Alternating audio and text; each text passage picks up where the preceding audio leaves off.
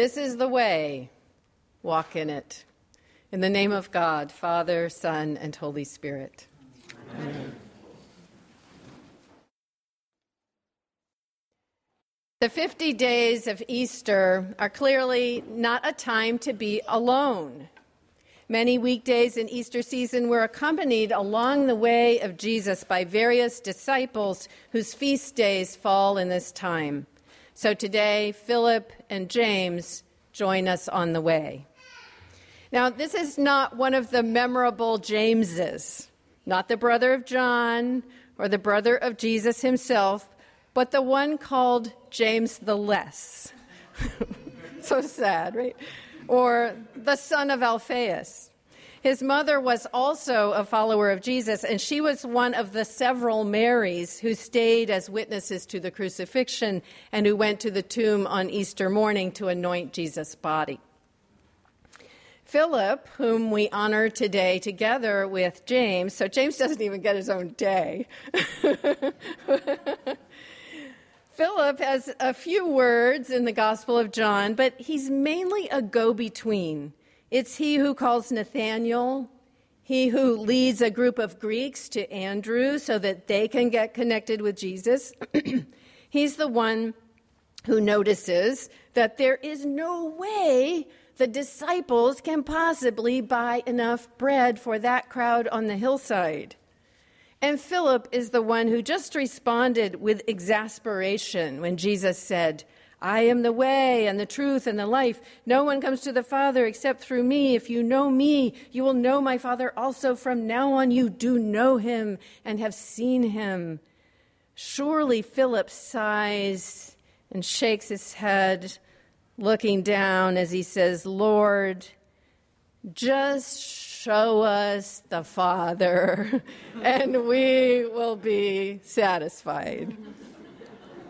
But then maybe there's a little uncomfortable silence after that.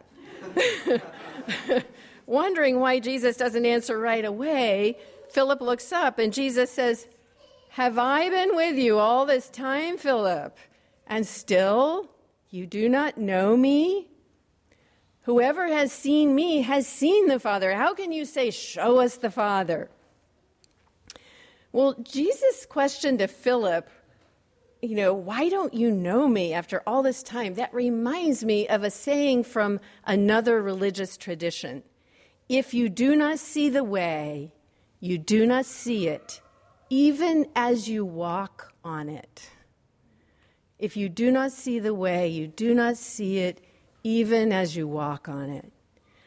And yet, walking on it, we still do not see it. Following Jesus all over Galilee and into Judea, walking in the way the whole time, stepping right into Jesus' fresh footprints day after day, still the first disciples ask a million questions. And I just pulled these out of the Gospel of John at random. Where are you staying? Where did you get to know me? How can these things be? Where do you get that living water? When did you come here? What sign are you going to give us? This teaching is difficult. Who can accept it? What do you say? Where is your Father? Who are you? Who is the Son of Man? We're not blind, are we? How long will you keep us in suspense? What are we to do? Lord, are you going to wash my feet? Lord, where are you going? Lord, why can I not follow you now? How can we know the way? Who are you? If you do not see the way, you do not see it, even as you walk on it. Thinking that he is explaining it all, then, Jesus says, I am the way and the truth and the life. He's not three things. He's just one thing. He is the way that is the truth that is fullness of life, the life that is really the only way.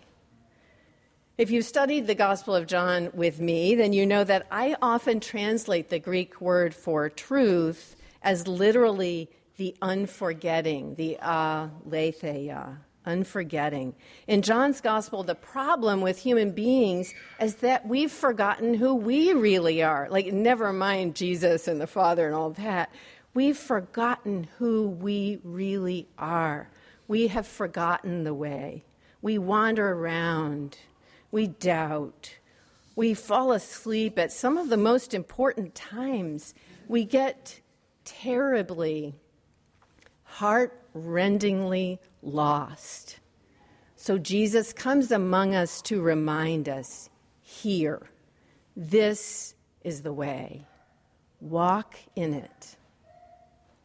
Like those first disciples, we have 1,000 questions. How can we find the way? Where does it start? How do we know when we're on it? Hey, is everybody on it? And Jesus only answers us patiently as before, I am the way. He reminds me of my music teacher. When I was a child taking piano lessons, I would play the notes, and then she would tell me what I should be doing with them. So I'd try again, and she would explain again. And then finally, she would put her hand over mine, and we would play the line together, and suddenly notes would turn into music. Playing the notes of our lives, we are looking for the music. Right here, says Jesus, here is the music.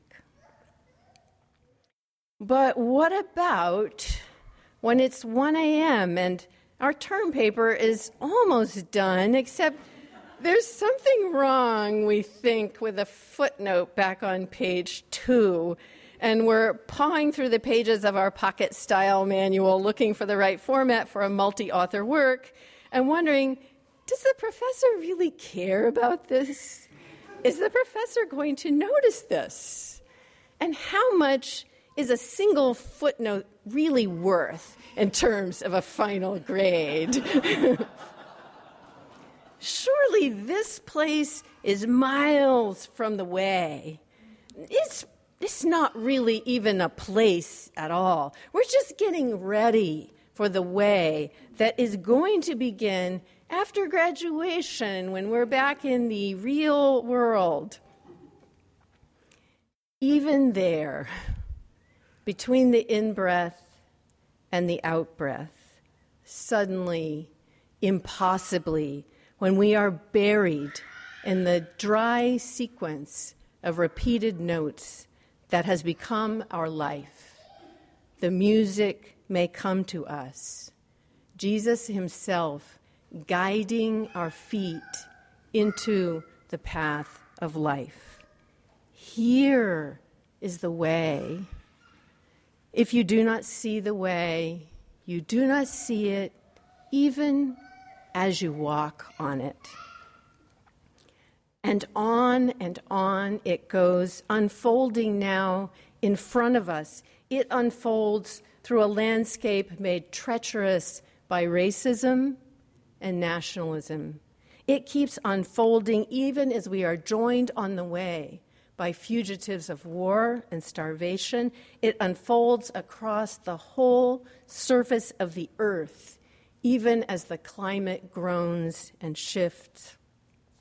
May we have the fearlessness to recognize the way when it takes us from here to the places that we are afraid to go. The places some people have no choice but to go. The places where Christ longs to go. Because all along the way, when we know it and when we don't know it, even as we walk, Christ is our way, our truth, our life. Thanks be to God. Amen.